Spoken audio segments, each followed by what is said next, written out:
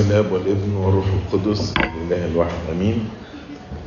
في البدايه انا احب اشكر ولادنا اللي قدموا في الكواير، سواء الولاد الصغيرين او هاي سكول، قدموا ترانيم جميله وكانوا اصواتهم منسجمه مع بعض وحافظين كويس. بشكر خدام اللي علموهم، بشكر الولاد ان هم خدوا موضوع الكواير بجديه، وبشكر الآباء اللي هم تعاونوا، والأمهات يعني الآباء والأمهات اللي كانوا يجيبوا ولادهم يحضروا الحصص بتاعت الكواير. أبونا كان طلب مني نتكلم على إزاي نعمل قرارات حسب إرادة الله في حياتنا.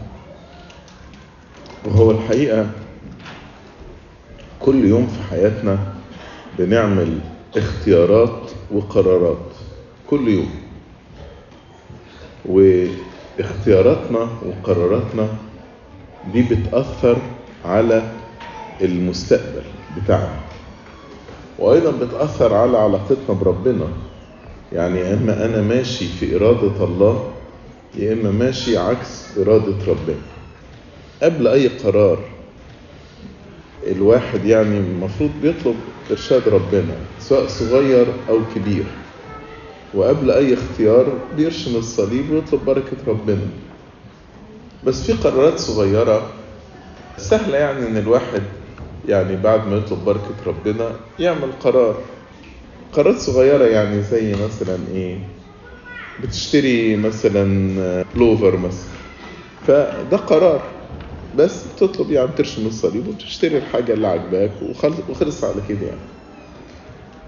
وفي اختيارات أو قرارات واضحة إنها ضد إرادة ربنا.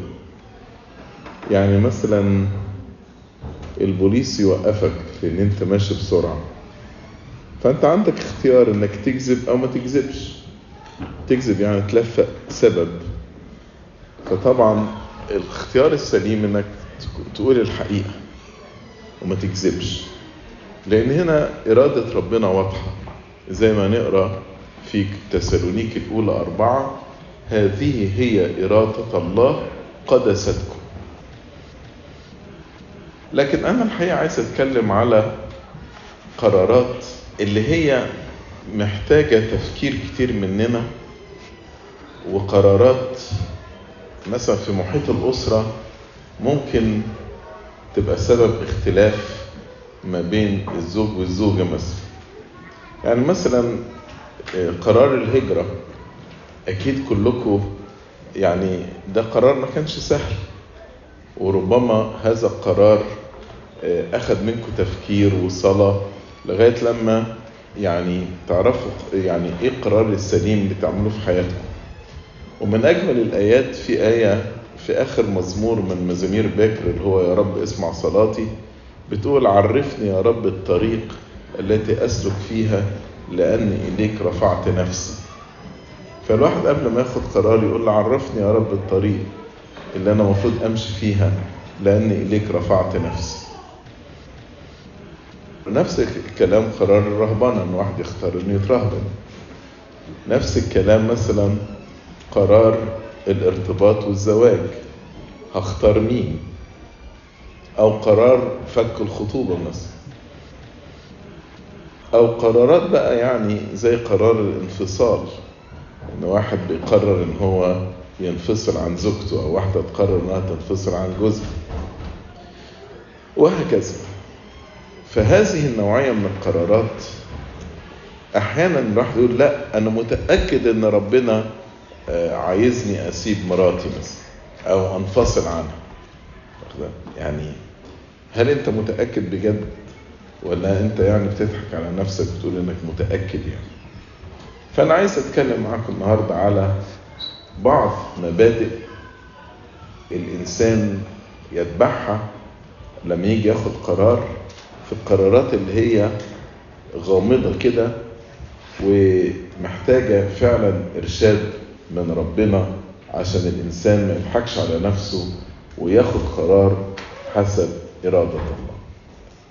يعني هو في يعني 10 مبادئ أتمنى أن الوقت يسعفنا ان انا اقدر اغطي المبادئ دي كلها. وكل مبدأ هاخده من آية من الانجيل، وهقول لكم على الريفرنس بتاعها.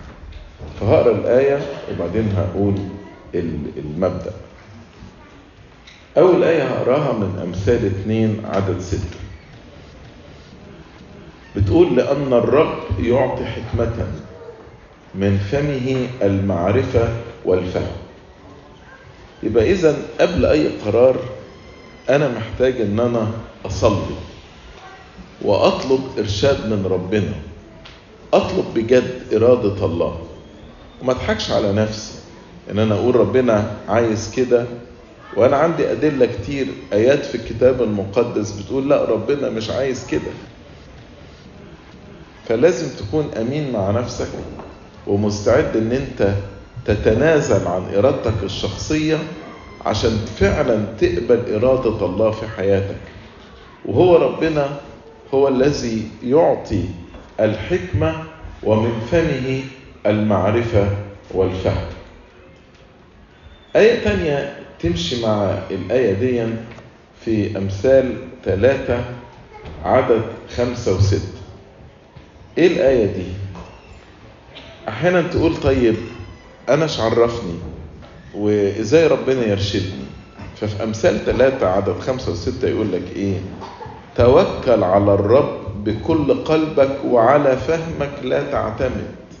دي نقطة بقى مهمة في صنع القرارات دي. على فهمك لا تعتمد، في كل طرقك اعرفه وهو يقوم سبلك، هيعدل طريقك. نيجي مثلا على موضوع الطلاق، وخصوصا انه زايد اليومين دول. فعلى فهمك لا تعتمد، انما الكتاب مثلا في ملاخي 2 يقول لاني اكره الطلاق يقول الرب. وفي متى 19 يقول من طلق امرأته الا لعلة الزنا يجعلها تزني. فارجع لكلمة ربنا وصلي وشوف انت ماشي بمزاجك ولا فعلا بتنفذ إرادة ربنا في حياتك. هل فعلا في كل طرقك أعرفه؟ يعني إيه في كل طرقك أعرفه؟ يعني إيه الآية دي؟ يعني ما تاخدش قرار في حياتك غير لما يكون حسب إرادة ربنا، وهو يقوم سبلك، وربنا هيعدل طريقك.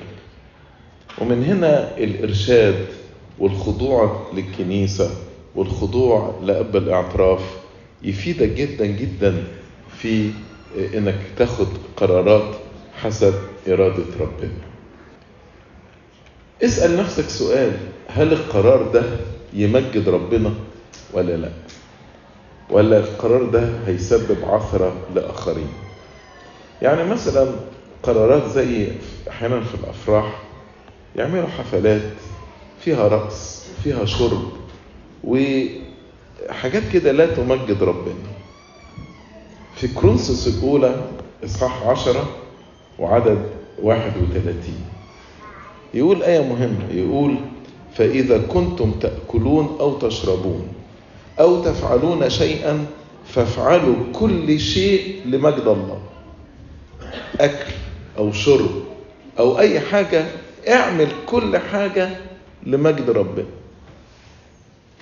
فمثلا أنت بتخطط لفرح ليك أو لابنك أو بنتك، وقررت أن أنتوا هتجيبوا رقاصة وتجيبوا شيشة وأغاني ورقص وخمرة فكر كده، هل فعلا إن كنتم تأكلون وتشربون ده المجد ربنا؟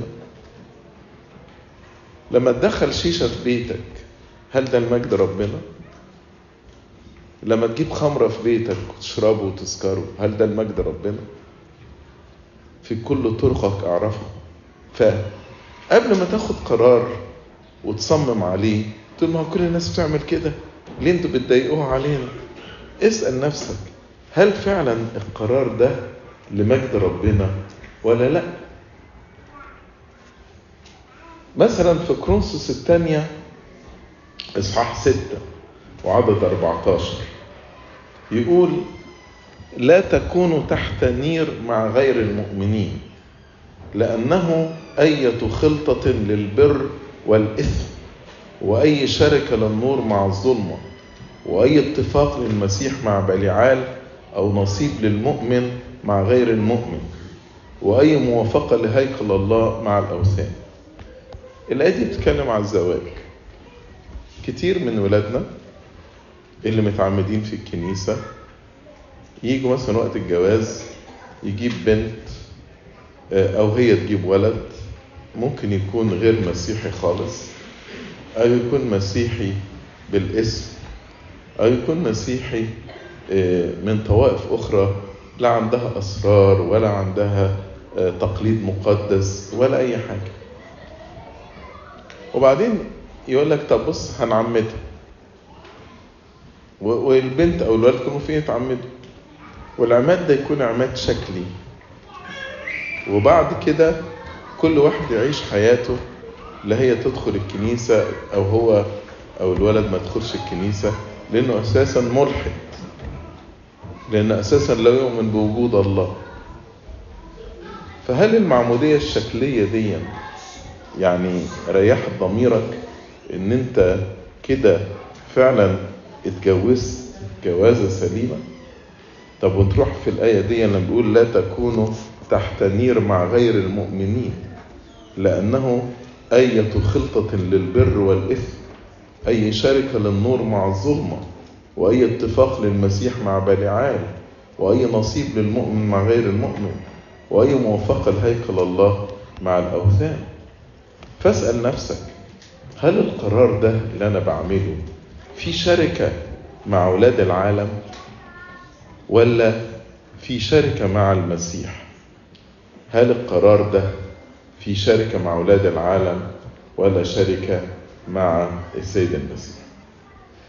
آية تانية في أمثال 22 وعدد 7 يقول الغني يتسلط على الفقير، والمقترض عبد للمقرض. اسأل نفسك كده، لو انت ربنا فاتح عليك، هل انت بتاخد قرار مثلا مع واحد غلبان بيشتغل عندك، هل انت بتتسلط عليه زي ما الكتاب بيقول كده ان الغني يتسلط على الفقير، وبتستخدم قوتك ونفوذك ومالك علشان تستغلها ضد الغلبان ده الفقير اللي مش عارف يدافع عن نفسه؟ هل القرار ده انك تستغل قوتك ضد واحد تروح رافع عليه قضية وجايب محامين، هل القرار ده فعلا ده قرار يرضي ربنا ولا لا؟ اللي انا عايز اقوله ان الايات الكتاب المقدس مليانة ايات كتيرة جدا جدا تساعدنا في ان احنا ناخد القرارات. تعال مثلا بص في فيليبي 4، آية جميلة تساعدك وانت بتاخد قرارات. وآية 8 يقول لك أي أخيرا أيها الإخوة افتكروا في هذا. قبل بس عشان ما أقراش الآية مرتين، هو بيقول لك كل ما هو حق، كل ما هو جليل إلى آخره افتكروا فيه. يعني اسأل نفسك كده، هات فيليبي 8 فيليبي 4 عدد 8 واسأل نفسك، هل القرار اللي هاخده ده قرار حق؟ هل ده قرار جليل؟ هل ده قرار عادل؟ هل ده قرار طاهر؟ هل ده قرار مسر يدخل الفرح في قلوب الآخرين؟ هل القرار ده صيته حسن؟ هل القرار ده فضيلة؟ هل القرار ده هيديني مدح من عند ربنا ولا لا؟ وبالطريقة دي تعرف انك تعمل قرارات حسب إرادة الله. يبقى النقطة الأولى أنا قلت لكم هكلمكم على 10 نقط. يبقى النقطة الأولى لما تيجي تاخد قرار، بص على المبادئ الكتابية اللي بتساعدنا في أخذ القرار، وافحص نفسك. أنا قلت لكم على كذا مبدأ، افحص نفسك في كل المبادئ دي اللي احنا قلناها، هل المبادئ دي تمشي مع القرار ان انت هتاخده ولا لا؟ لو لا يبقى بلاش منه، لان انت كده ماشي ضد إرادة ربنا، ماشي ضد وصية الكتاب المقدس. فده أول مبدأ. المبدأ الثاني، خلينا أقرأ الآية الأول وبعدين أرجع أقول لكم المبدأ. نقرأ من أمثال 18. سفر الأمثال ده سفر جميل قوي، يعني اللي ما بيقراهوش غلبان، لأن فيه مبادئ كتيرة في حياته. يقول لك إيه؟ من يجيب عن أمر قبل أن يسمعه فله حماقة وعار. يعني يجي مثلا ابنك يقول لك يا بابا أنا بفكر فرضا يعني أتجوز البنت دي، تقول له لا دي ما تنفعكش. لا، أنت لسه ما عرفتش حاجة، ما درستش الموضوع، فأنت بتجيب عن أمر قبل أن تسمعه. فالكتاب يقول لك من يجيب عن أمر قبل أن يسمعه فله حماقة وعار.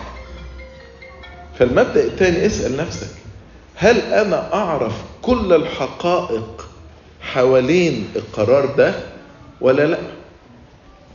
أنت مثلا قررت، أو أنت قررت تقبلي ولد، أو أنت قررت تخطب بنت، هل تعرف كل الحقائق حوالين البنت دي قبل ما تاخد القرار ولا لا؟ من يجيب عن أمر قبل أن يسمعه فله حماقة وعار. الحاجة الثانية في نفس الإصحاح برضو، أمثال 18 وعدد 17، يقول إيه؟ الأول في دعواه محق فيأتي رفيقه ويفحصه. يعني إيه؟ خلينا مثلا أنت أب في البيت وحصل مشكلة بين ولادك الاثنين، فالولد واحد جه في الأول وملا مخك إن أخوه ده غلطان، فأنت تاخد قرار إن الأخ ده غلطان وتاخد موقف ضده وتاخد قرار ضده. دايما كده اللي يجي الأول ويملى مخي ويسيطر على مخي، الأول في دعواه هو محق. الكتاب بيقول كده. الإنسان الحكيم لما حد يقول له حاجة يقول له طب يا حبيبي أنا سمعت منك، أنا محتاج أسمع من الطرف الآخر. ودي تاني لازم تجمع كل الحقائق عشان تقدر تعمل قرار سليم. لكن لو بناء على شخص واحد سمعت وعملت قرار، ده مش صح. لازم تفحص الأمر جيدا عشان تقدر تاخد قرار سليم وقرار حكيم. المبدأ الثالث نقرأ في أمثال 19 وعدد 2، يقول لك إيه؟ كون النفس بلا معرفة ليس حسنا. خلوا بالكم الجزء الثاني، والمستعجل برجليه يخطئ. المستعجل برجليه يخطئ. دايما القرارات السريعة تبقى غلط، واحيانا حد يضغط عليك. عارفين زي بتوع الماركتنج، يعني الناس اللي هم بيعملوا تسويق للبضاعة بتاعتهم يقول لك الحق دي فرصة، دي once in a lifetime، مش عارف روح اشتري التايم شير ده ولا اشتري العربية دي. فتحس كده ان انت لو ما اشتريتهاش دلوقتي هتضيع منك فرصة حياتك. احيانا في التعاملات مع بعض نحس ان احنا مضغوطين، لازم اعمل قرار دلوقتي. واخد بالك؟ دايما القرارات اللي بتتاخد تحت ضغط تبقى غلط، ما تبقاش صح. مش كده الكتاب بيقول لك المستعجل برجليه يخطئ. فكر كده وادرس، مفيش حاجة هتطير. فكر وادرس وشوف كده، ما تاخدش قرار تحت ضغط، ما تاخدش قرار تحت ضغط. نفس المعنى في آية في أمثال 21 وعدد 5، يقول إيه؟ أفكار المجتهد إنما هي للخصم. الإنسان المجتهد يعمل ثمر كتير. وكل عجول المستعجل إنما هو للعوز. دايما مستعجل بيجيب الفقر، وكل عجول إنما هو للعوز. صدقوني القرارات الواحد بياخدها وهو منفعل أو هو تحت ضغط، دي قرارات تبقى غلط. لو أنت منفعل اهدى الأول، اهدى، فيش استعجال. يعني أنا مثلا لما يجيني واحد يقول لي بص يا سيدنا أنا طفشت، أنا قررت أطلق مراتي. قلت بص حبيبي اهدى كده ودي فرصة. المحاكم الطلاق دي مش تطلع اوت اوف بيزنس، قاعدة، اصبر. ايه الاستعجال؟ اصبر وفكر كده وشوف هل في طريقة نعرف نصطلح فيها مع بعض، نعرف نعيش في سلام ولا لا. ادي فرصة للصلح. لو الفرص دي فشلت يبقى وقتها نشوف ايه الحل اللي قصادنا.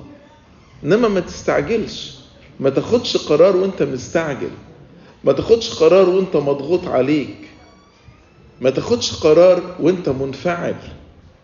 كل القرارات دي تبقى غلط. لو قرار بتاخده under pressure، حد ضغط عليك، لو قرار بتاخده وانت مستعجل من غير ما تدرس كفاية، ولو قرار بتاخده وانت منفعل، القرارات دي غلط. فتريح علشان تاخد قرار سليم. برضو نقطة تانية أو المبدأ الرابع، لازم تفحص ما هي دوافعك وراء هذا القرار. ليه انت بتاخد القرار ده؟ يعني مثلا ايه، فرضا يعني انا هتكلم علي انا كأسقف او خادم في الكنيسة. في مثلا واحد انا متغاظ منه، مضايق منه، فبتلكك له بقى. اول ما يعمل غلطة اروح اقول له بص خلاص انت تسيب الخدمة دي. بالرغم لو في حد تاني عمل غلطة نفس الغلطة ربما عديها له، يبقى هنا الدافع بتاعه مش نقي. بس انا لو حد يعني كلمني انا هعرف ادافع عن نفسي كويس، دي غلطة، هو غلط ولا ما غلطش. فمن بره هعرف ادافع، لكن من جوه مش هعرف اغش اضحك على ربنا، لان جوايا الدافع مش نقي. في امثال 16 عدد 2 يقول لك كل طرق الانسان نقية في عيني نفسه. محدش بيشوف نفسه غلطان. كل طرق الانسان نقية في عيني نفسه، والرب وازن الارواح. هو ربنا بقى اللي عارف. ربنا عارف ليه انت بتاخد القرار ده، تاخده بدافع سيء من جواك ولا لا. ونفس الكلام ممكن مثلا انا اكون بحب واحد قوي وعايز يعني اميزه عن الباقيين، فيجي يعمل حاجة كويسة فامدحه واديله جايزة كبيرة، وغيره يمكن لو عمل نفس الحاجة ولا اسأل فيه. وانا هنا يعني قصاد نفسي كل طرق الانسان نقية في عيني نفسه. بس وزن الارواح، ربنا كده بيجيب ميزان وبيوزن ارواحنا، هو الله. فخلي شوف ربنا هيوزن القرار ده ويوزن دوافعك وراء القرار ده. انا جبتها على نفسي، بس دي بتحصل ما بينكم واولادكم. ولادك في البيت تميز حد عن حد، زي يعقوب مميز يوسف عشان ده ابن رحيل المحبوبة، وبسبب التمييز ده خلى يوسف ده يعاني كل حياته. فشوف اللي جواك، الدافع اللي جواك كده حطه في نور الله، وشوف هل دافع نقي ولا دافع مش نقي. ولما يجي حد يقول لك خلي بالك يا ماما انت متحيزة لفلانة ولا بتحب فلانة اكتر مني، قبل ما تدافع على نفسك يمكن ده صوت ربنا ليكي. فكري كده وشوفي فعلا يمكن انا يعني متحيزة لفلانة اكتر من بقية اخواتها. في امثال 20 وعدد 9 يقول من يقول إني زكيت قلبي تطهرت من خطيئتي. مين يقدر يقول إن أنا زكيت قلبي وتطهرت من خطيئتي؟ أنا كل دوافعي سليمة 100%. مين يقدر يقول كده؟ ولا واحد على الأرض يقدر يقول كده. عشان كده لما تاخد قرار لازم تفحص الدوافع الداخلية اللي جواك ورا أخذ القرار ده. هل أنا واخده بدوافع نقية فعلا، ولا أنا جوايا دوافع غير سليمة؟ المبدأ الخامس، أحيانا الخبرات السابقة أو خبرات طفولتي بتأثر على قراراتي الحالية. أقول لكم مثلا يعني إيه. واحد مثلا متربي في بيت وكانوا أبوه وأمه بيسيطروا عليه، وهو ما بيعرفش يرد عليهم، فعنده من جوه عقدة إن هو حاسس بالضعف، إن أنا أبوي وأمي كانوا مسيطرين عليا وأنا مش عارف أعمل قرارات لنفسي. يكبر ده ويتجوز، بس فهي العقدة دي موجودة جواه، فتلاقيه كل شوية يتخانق مع مراته علشان عايز يثبت لا ده أنا أقدر أتكلم وأقدر أتخانق وأقدر أبقى قوي، فيتخانق على الهيفة مع زوجته. فهنا الخبرات السابقة أو تربيته أثرت في القرارات دي. زي ما بنقرأ في أمثال 17 وعدد 10 يقول إيه؟ يقول الانتهار يؤثر في الحكيم أكثر من 100 جلدة في الجاهل. يعني الواحد ممكن الخبرات السابقة دي تخليه تأثر فيه، وتأثر فيه يا إما إيجابيا يا إما سلبيا. يعني كلنا مرينا بخبرات، كلنا بالاستثناء، في طفولتنا وإحنا بنكبر، في الحياة، في التعامل مع الآخرين.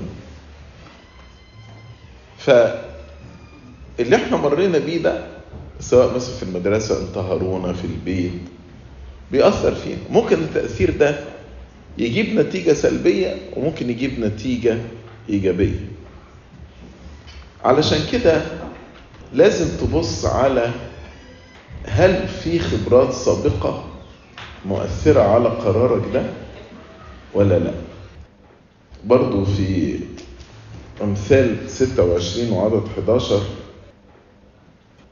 يقول إيه؟ كما يعود الكلب إلى قيئه هكذا الجاهل يعيد حماقته.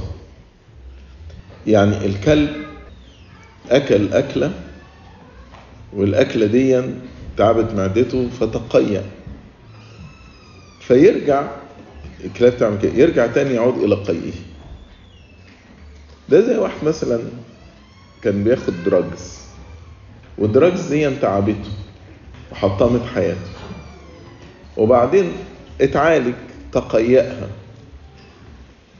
أول ما يخرج من الرهاب سنتر يدور بقى على أصحاب السوق دول ويرجع ياخد دراجز تاني. فهنا الخبرة السابقة بتعيد نفسها.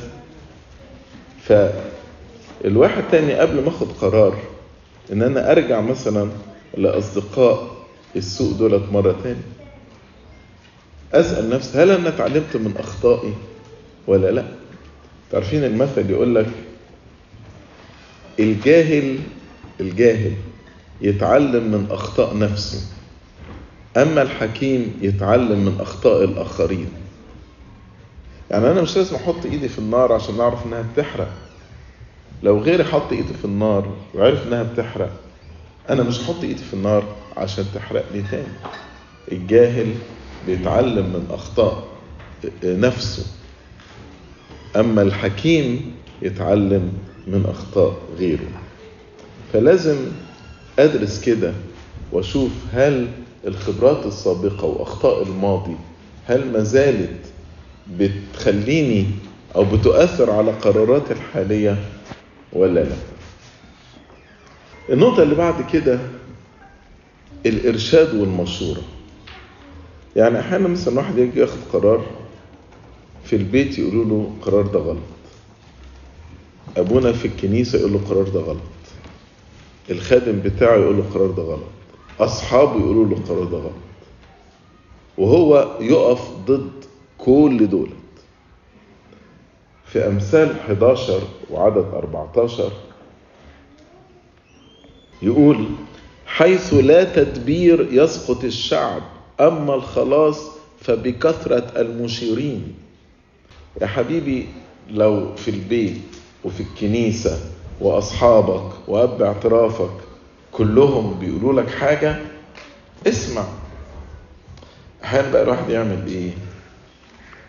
يختار بقى يلم حوالين الناس اللي يوافقوه على اللي هو عايز يعمله. زي ما بيقول لك في بولس الرسول في تيموثاوس، يقول لك: يجمعون لأنفسهم معلمين مستحكة أذانا. بيدور على اللي يقول له حاجة تريحه، مش ده، ما بيدورش على إرادة ربنا في حياته. فأنت لازم تاخد مشورة وتسأل، واسأل ناس فيهم مخافة ربنا. اسأل ناس فيهم مخافة ربنا وتأكد. أنا بقول دي للشباب، يا ريت تسمعوها، إن مش هتلاقي حد في حياتك يحبك أكتر من أسرتك، أكتر من باباك ومامتك. في يعني استثناءات يعني ضعيفة جدا جدا، بس القاعدة إن مش هتلاقي حد يحبك أكتر من والدك ووالدتك. اسمع لمشورتهم. في أمثال 18 وعدد 1 يقول: المعتزل يطلب شهوته وبكل مشورة يغتاظ. يعني إيه؟ لو أنا عايز أنفذ رأيي مش هرد على حد. أبونا يتصل بيه بالتليفون مش هرد عليه. الخادم بتاع المدارس الأحد يكلمني مش هرد عليه. بابا وماما يكلموني مش هرد عليهم. فأنا اعتزلت ليه؟ عشان عايز أنفذ اللي في دماغي. وبعدين يكمل يقول لك: المعتزل يطلب شهوته وبكل مشورة يغتاظ. اللي يديله مشورة ورأي يتضايق ويتغاظ. وما حدش يقول لي بقى أنا أعمل إيه في حياتي، سيبوني أنا هتصرف، أنا كبرت دلوقتي، I'm adult. ما تقوليش بقى أعمل إيه في حياتي. بكل مشورة يغتاظ. أما الإنسان الحكيم يسمع للمشورة. عشان كده تيجي الآية اللي بعدها على طول في أمثال 18:2 يقول لك: الجاهل لا يصر بالفهم. هو لو بيصر بالفهم، لما حد يديله نصيحة ولا مشورة يسمع ويستفيد منها، وخصوصا لو من ناس بتحبني وناس فيها مخافة ربنا. يقول لك: الجاهل لا يصر بالفهم بل بكشف قلبه. يعني ما عندوش حاجة يعني خاصة بيه، كل اللي في قلبه يقوله لأي حد. وطبعا الناس ممكن تديله نصايح غلط، اللي هم ما فهمش مخافة ربنا ولا اللي بيحبوه. ربنا من محبته أحيانا يبعت لنا تحذيرات، اسمها بالإنجليزي ريد فلاجز. يبعت لي تحذير قبل ما أخد قرار غلط، لكن الواحد ما بيبصش للتحذيرات دي. يكون في حاجة واضحة قوي، يعني ربنا يقول لي الطريق ده غلط ما تمشيش فيه. فهل أنا، ده المبدأ السابع، هل أنا فعلا بصيت على كل التحذيرات اللي ربنا حطها قصادي ولا لا؟ في أمثال 10 وعدد 17 يقول: حافظ التعليم هو في طريق الحياة. التعليم اللي هو التأديب، الوصايا، الانستراكشنز، فاللي يحفظها ويمشي عليها ده ماشي في طريق الحياة. ورافض التأديب ضال. لما ربنا يبعت لي تحذير وأنا أرفضه فأنا ماشي في طريق الضلال. في أمثال 16 وعدد 25 يقول: توجد طريق تظهر للإنسان مستقيمة وعاقبتها طرق الموت. دي آية مهمة قوي، الآية دي اتكررت مرتين في سفر الأمثال. توجد طريق تظهر للإنسان مستقيمة وعاقبتها طرق الموت. فأنت ممكن تكون شايف كل حاجة جميلة وصح، بس كل نهايتها الموت. علشان كده ربنا بيبعت لك تحذير، اسمع للتحذير ده، سواء من أسرتك، من أبونا، من الخادم، من أصدقاء روحيين. اسمع. ربنا بعت تحذير لهيرودس الملك عن طريق يوحنا المعمدان، لا يحل لك. عمل ايه هيرودس؟ راح قتل يوحنا المعمدان. هل انت بتقتل يوحنا المعمدان في حياتك؟ تقتله يعني مش لازم تقتله ليترالي، يعني انك تأفويد تتجنبه. ربنا هيبعت لك يوحنا المعمدان يقول لك لا يحل لك، ده غلط. في أمثال 27 وعدد 6 يقول أمينة هي جروح المحب، وغاشة هي قبلات العدو. اللي بيحبك ده ممكن يقولك انك غلطان، وده تعتبر انت الجرح، بس أمينة هي جروح المحب. عدوك لما شوفك ماشي غلط هياخدك بالحضن لأنه عايزك تفشل. مش كده بيقول لك غاشة هي قبلات العدو. اتاخد منها مثل شعبي أكيد كلكم عارفينه، مش عارف، افرح للي يبكيك. أديك عارفينه أحسن مني. اللي بيبكيك يبكي عليك، واللي بيضحكك بيضحك عليك. مش كلهم يعني. تاني فكر كده كويس، وهل انت كل ربنا مبعت لك warning sign، علامة تحذير، اخدتها بجدية ولا لا؟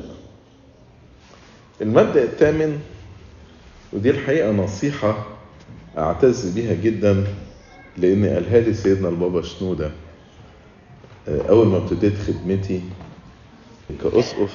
فسيدنا قال لي قبل ما تاخد قرار فكر في نتائج القرار، وشوف هل النتائج دي انت عايزها ولا لا.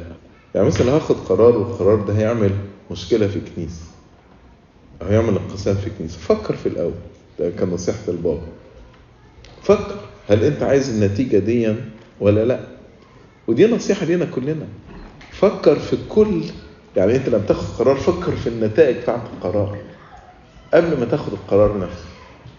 وطبعا في آيات في الكتاب المقدس بتقول الكلام ده. يعني مثلا في أمثال 27-12 يقول ايه؟ الذكي يبصر الشر فيتوارى. يعني انا جاي هاخد قرار وبعدين لقيت القرار ده نتائجه هيبقى فيها شر، فأتوارى ما اخدش القرار ده. الذكي يبصر الشر فيتوارى، الأغبياء يعبرون فيعاقبون. يلاقي الشر موجود أو ما يحسبهاش أو ما يبصش لنتائج القرار فيعبر، ياخد القرار فيعاقب، الدنيا تخرب بعد كده. الذكي يبصر الشر فيتوارى، الأغبياء يعبرون فيعاقبون. آية تاني في أمثال 14 و15. أنا قلت لكم شفت سفر الأمثال ده سفر جميل جدا. يعني يقول لك الغبي يصدق كل كلمة، والذكي ينتبه إلى خطواته. يعني ايه ينتبه إلى خطواته؟ وانت ماشي كده بتبص قصادك، هو هنا في حفرة قصادي، يمكن اغير الطريق، ما مشيش في الشارع ده اللي فيه مطبات وفيه حفر. فده الذكي ينتبه إلى خطواته. إنما الغبي ما بيحسبهاش. الغبي يقولوا له ده كويس فيصدق كل كلمة ويعمل قرارات حتى لو القرارات دي هتؤذيه أو هتتسبب في مشاكل بعد كده. برضو في أمثال نفس الإصحاح عدد 1، أمثال 14 عدد 1 يقول حكمة المرأة تبني بيتها. المرأة الحكيمة تقعد تفكر كده، هو القرار ده فعلا ده لمصلحة البيت ولا لا. مثلا قرارات، يعني أحيانا ستات تبقى ماسكة الميزانية بتاعت البيت، هل أنا القرارات بحسبها صح قبل ما اشتري ده واعمل ده، ولا أنا بغرق البيت في مديونيات ومديونيات ومديونيات؟ عشان كده بيقول حكمة المرأة تبني بيتها، والحماقة تهدمه بيدها، والحماقة تهدمه بيدها. لو عمالة تاخد قرارات مثلا تشتري ده ومصاريف ده وما بتحسبش وما بتعملش بادجت ولا ميزانية ولا موازنة، فتلاقي البيت عمال يغرق في المديونيات. فلازم تفكر في نتائج القرار اللي انت هتاخده. المبدأ التاسع: هل القرار اللي انا هاخده ده هيسبب عثرة للآخرين ولا لا؟ احنا كلنا زي ما ربنا قال قبل الصعود: وتكونون لي شهودا. وفي آية تانية بيقول: يجدف على الاسم الحسن بسببنا، بسبب سلوكنا يعني. فانت فكر كده، هل القرار ده هيسبب عثرة لآخرين ولا لا؟ انت خادم ولا شماس في الكنيسة، قررت تعمل كده فرح، قررت زي ما قلت لكم في البداية واحد يجيب رقاصة وخمرة وشرب، انت كده سبب عثرة للآخرين ولا لا؟ يعني مثلا ناس كتير في موضوع الشرب يقول لك السوشيال درينكينج ده، الشرب العادي ده ما فيهوش مشكلة. بولس الرسول في كورنثوس الأولى 8 اتكلم، قال لك في طريقتين تبص بيها للمشكلة دي. هو كان بيتكلم على أكل ما ذبح للأصنام، بس أنا بطبقها على الشرب. قال في قانون العلم وقانون المحبة. قانون العلم ممكن تفضل تجادل معايا وتناقش معايا، بس العلم بينفخ. إنما قانون المحبة بيقول إيه؟ إن كان أكل اللحم يعثر أخي فلن أكل لحم إلى الأبد. أنا النهاردة لو شربت، هفترض يعني برغم ده ما بيحصلش، بس هفترض إن واحد بيشرب وبيسموه السوشيال درينكينج ده، وعمره ما جيت درانك، ويعني عارف يعمل كنترول لنفسه 100%، هفترض يعني. طيب وإيه بقى أخوك لما يشوفك يا من له علم زي ما بولس الرسول قال كده، قاعد بتشرب ويقول ده إنسان ممتاز في الكنيسة وده إنسان خادم وحلو، طب أنا أشرب زي، وبعدين يبتدي يشرب أخوك ده، وبعدين ينتهي يبقى أدكت، يبقى مدمن، يبقى بسبب علمك أنت تسببت في هلاك نفس أخوك اللي مات المسيح من أجله. ده بولس الرسول بيقول كده، مش أنا اللي بقول كده، في كورنثوس الأولى 8. فدايما اسأل القرار اللي هاخده ده، القرار ده هيسبب عثرة الآخرين ولا لا؟ شوف في أمثال 25 وعدد 26 يقول إيه: عين مكدرة وينبوع فاسد، الصديق المنحني أمام الشرير. إيه معناها الآية دي؟ الصديق المنحني أمام الشرير يعني الصديق اللي بيمشي في طريق الشر أو بيوافق الشرير على طرق. قال ده زي عين مية مكدرة بايظة متعرفش فاسدة، أو زي ينبوع فاسد. عين مكدرة وينبوع فاسد، الصديق المنحني أمام الشرير. لما أنا بعمل حفلة graduation ولا birthday ولا whatever ونعملها بطرق العالم ونجيب رقصات وشيشة وخمرة أنا ممكن أكون صديق خادم في الكنيسة، بس أنا كده بنحني أمام الشرير، فبقيت عين مكدرة وينبوع فاسد. في أمثال 10 وعدد 9: من يسلك بالاستقامة يسلك بالأمان، ومن يعوج طرقه يعرف. الإنسان اللي ماشي باستقامة كده أمام الله بأمانة ده ماشي في الأمان، إنما اللي بيعوج طرقه الناس هتعرفه وهيتسبب في عثرة للآخرين.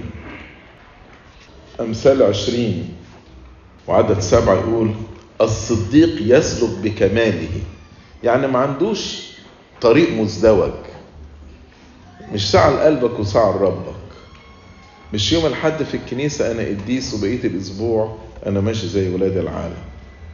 الصديق يسلك بكماله. بقية الآية جميلة قوي، يقول لك طوبى لبنيه بعده، يا بخت ولاده، يا بخت ولاده. طوبى لبنيه بعد. وبرضه في أمثال 22 وعدد 1 يقول الصيت أفضل من الغنى العظيم.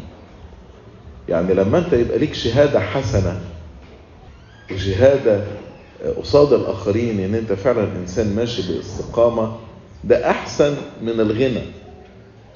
والنعمة الصالحة أفضل من الفضة والذهب. ويكون كده أنت مليان نعمة من عند ربنا، ده أفضل من الفضة والذهب. العذراء كانت فقيرة قدمت الذبيحة بتاعت الفقراء، ولكن كانت مملوءة نعمة، عشان كده صوتها أفضل منها كانت تبقى أغنى واحدة في عصرها. والنعمة اللي ملت حياتها أفضل من الفضة والذهب. فهل أنا القرارات اللي باخدها في حياتي والاختيارات اللي باخدها في حياتي دي بتسبب عثرة الآخرين، ولا أنا ماشي باستقامة أمام الله؟ آخر نقطة، هل كان في اختيار أحسن من الاختيار اللي أنا عملته كان ممكن يكون له تأثير أكثر إيجابية علي وعلى أسرتي وعلى المجتمع اللي أنا عايش فيه، وأهم من كل ده لمجد ربنا، ولا لا؟ يعني في أمثال 11 وعدد 30 يقول ثمر الصديق شجرة حياة ورابح النفوس حكيم. يعني لما تكون انت ماشي باستقامة قلب هتجيب ثمر لربنا. ثمر الصديق شجرة حياة، وتربح نفوس لربنا. رابح النفوس حكيم. يعني ممكن انت تاخد قرار انت تقول عليه صح، بس القرار ده لا يثمر لمجد ربنا، ولا لا يثمر، يعني ما يكونش في عصرة، ما فيهوش عصرة، بس ما بيجيبش ثمر لمجد ربنا. في قرار احسن منه يجيب ثمر لمجد ربنا. فاسأل نفسك، هل في طريقة تانية كان ممكن اعالج بيها الامر ده، او اخد قرار تاني يمجد ربنا اكتر؟ ديكم مثال عملي. يعني مثلا انت ربنا مديك مواهب مثلا في الخدمة او كشماس الى اخره، وانت بسبب ان انت شعر ان ده تواضع فانت تعتذر عن الخدمة. ابونا يقولك تعالى اخدم معنا. ابونا انا ما استحقش، انا عايز ابقى لوحدي. طيب تعالى في خرس الشمامسة. معلش ابونا انا ما استحقش. يمكن الناس مثلا يزكوك للجنة الكنيسة، تقول لا انا ما استحقش انا، وانت بتعمل ده بسبب تواضع يعني. بس ربنا مديك مواهب، فانت خدت الموهبة دي. اي نعم ما عثرتش حد، بس انت لو استخدمت الموهبة دي كنت هتجيب ثمر لربنا. فهل انا في قراراتي بجيب ثمر لربنا، ولا انا باخد قرار وممكن نعم لا اعثر اخرين، بس ضيعت فرصة الاثمار لمجد ربنا؟ دولت 10 مبادئ يخلونا لما نيجي نفكر في نعمل قرارات، ازاي نعمل قرارات حسب إرادة الله، وازاي نعمل قرارات تفرح قلب ربنا، لأن إرادة الله هي قداستكم. خلي بالكم في كلوس يقول لك لأنه به وله قد خلقنا. يعني احنا اتخلقنا به وله. يعني ايه به وله؟ به دي معروف، يعني ربنا هو اللي خلقنا. طب له دي معناها ايه؟ يعني انا مخلوق علشان امجد ربنا. انا مخلوق عشان امجد ربنا. فلو انا ما بمجدش ربنا في حياتي، يبقى انا حتة له دي مش موجودة. حتة له دي مش موجودة.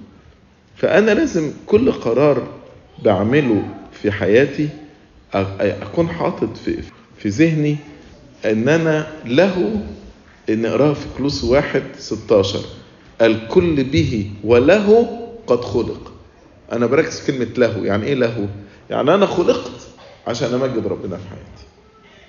كلمة له دي معناها كده. ربنا لما خلقنا عشان نمجده في حياتنا. فهل انا بمجد ربنا في كل قرار باخده ولا لا. أتمنى أن ربنا يعطينا الاستنارة العقلية والقلبية عشان نقدر كل قرار وكل اختيار في حياتنا نعمله لمجد ربنا، لإلهنا المجد الدائم إلى الأبد آمين.